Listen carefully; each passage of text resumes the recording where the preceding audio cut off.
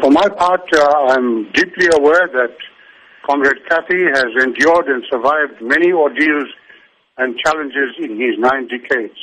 We know that he will treat the current illness as just one more challenge to overcome.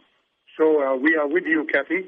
We wish you all strength, and we stand ready to support you, Barbara, and the family in every way possible. And we wish you speedy recovery.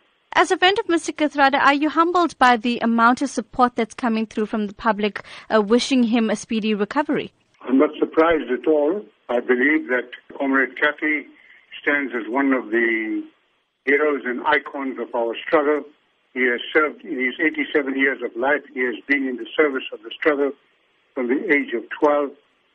He has endured all these hardships of the struggle against apartheid.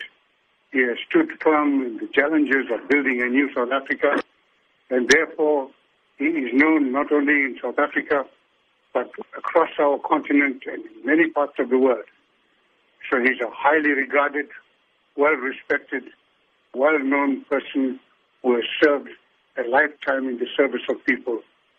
The messages that are coming through are an expression of that deep attachment, respect, and admiration that people owe him from around the world.